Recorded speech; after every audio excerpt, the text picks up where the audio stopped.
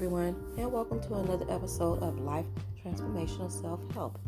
I'm your host, Wilhelmina, and I am a few episodes into the beginning of my new season with new topics of discussion deriving from my book that I've written over the years, Signs of Having Demonic Spirits Riding Your Back, and today's topic is Your Engagement Leads You to Your Lifetime of Promise.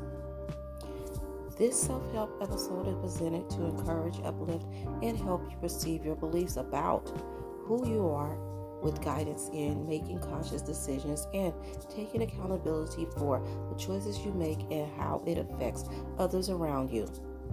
Also, it is a healing process in hope of finding love, joy, peace, and confidence in knowing who you are through your beliefs in Jesus.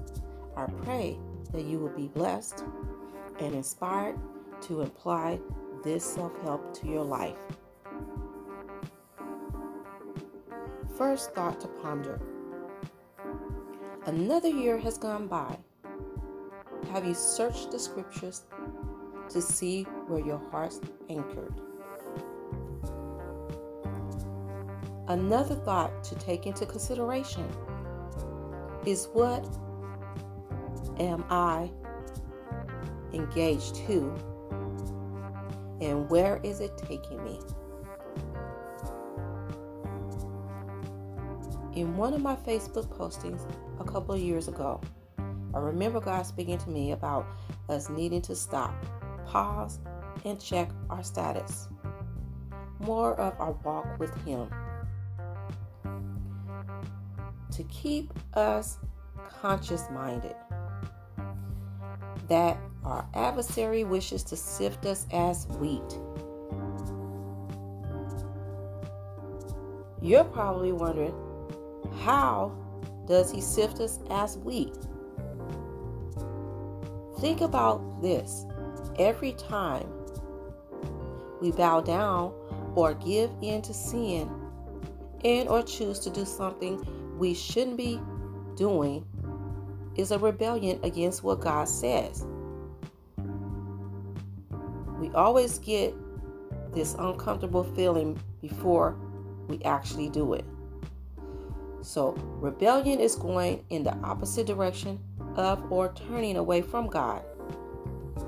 Rebellion is sin, and there is no other way of putting it but that it is obvious you may be having a demonic spirit riding your back. It is the enemy's way of slowly stripping us of our identity and shaping us into an unknown character to be portrayed as. And who knows what that'll be until it's too late. Your character is of greater importance to Him, and therefore it should be of greater importance to you. If He could change our character, He could delay us from reaching our full potential in who we are to become and from reaching our final destiny. So now I present to you your first and second checkpoints, food for thought. Checkpoint test 1. Where is your heart anchored?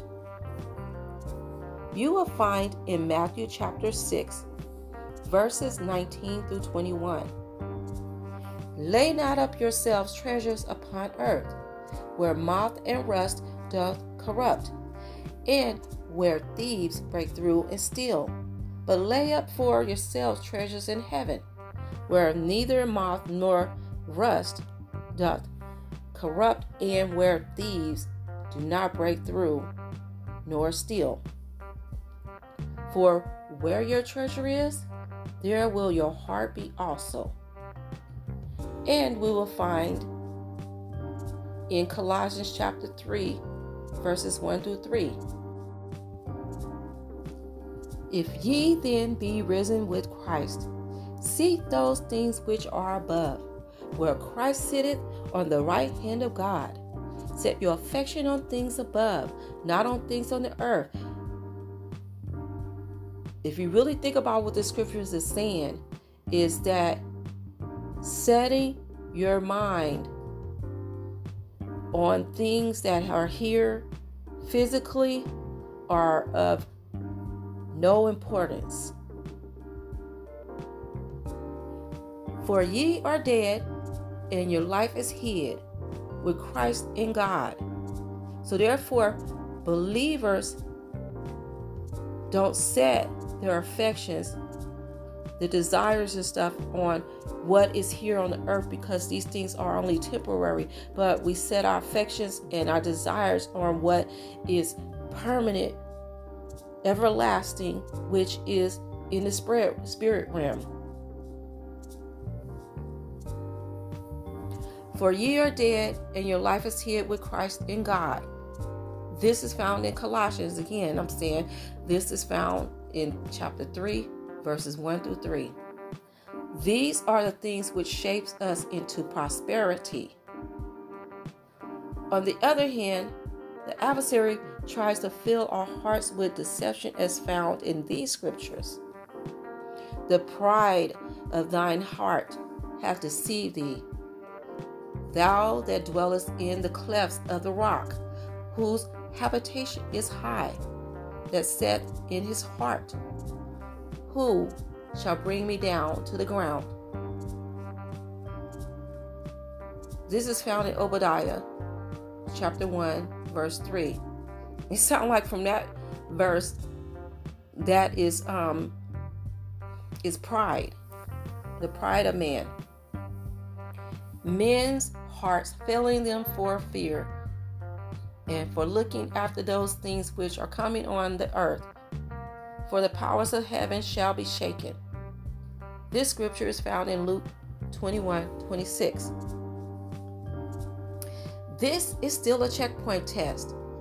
Only a checkpoint test for those who are professing to be called into his kingdom, and also to the sinners, not of intelligence, but of character, to see if you're where God wants you to be. Checkpoint 2. Do you have a good or evil eye? Well, it says in scripture that Christ may dwell in your hearts by faith, that ye being rooted and grounded in love. Ephesians 3 in chapter 17. So when I'm asking about, do you have a good or evil eye, is through what you see and your actions producing love or hate. Now is the time to re-examine your motives behind everything that you do, to see if it is of the flesh or is it of God. There are other chapters I will give to you. You have to do your research, which is Matthew chapter 6, verses 22 to 23, 1 John chapter 1, verse 5, 1 John 2nd chapter, verse 15 through 17, 2 Corinthians chapter 4, verse 4, 2 Corinthians chapter 4, verse 18, Philippians chapter 3, verse 3 through 9, 1 Peter chapter 1, verse 4. Search these scriptures and you will find where your heart is anchored. My prayer for you is that Christ may dwell in your hearts by faith, that ye being rooted and grounded in his love. Ephesians chapter 3:17 again. If you are uncertain about your walk with God or have not gotten an opportunity to learn more about having a relationship with God, now is the opportunity to establish a relationship with God. Take this opportunity right now. Reflecting on your past.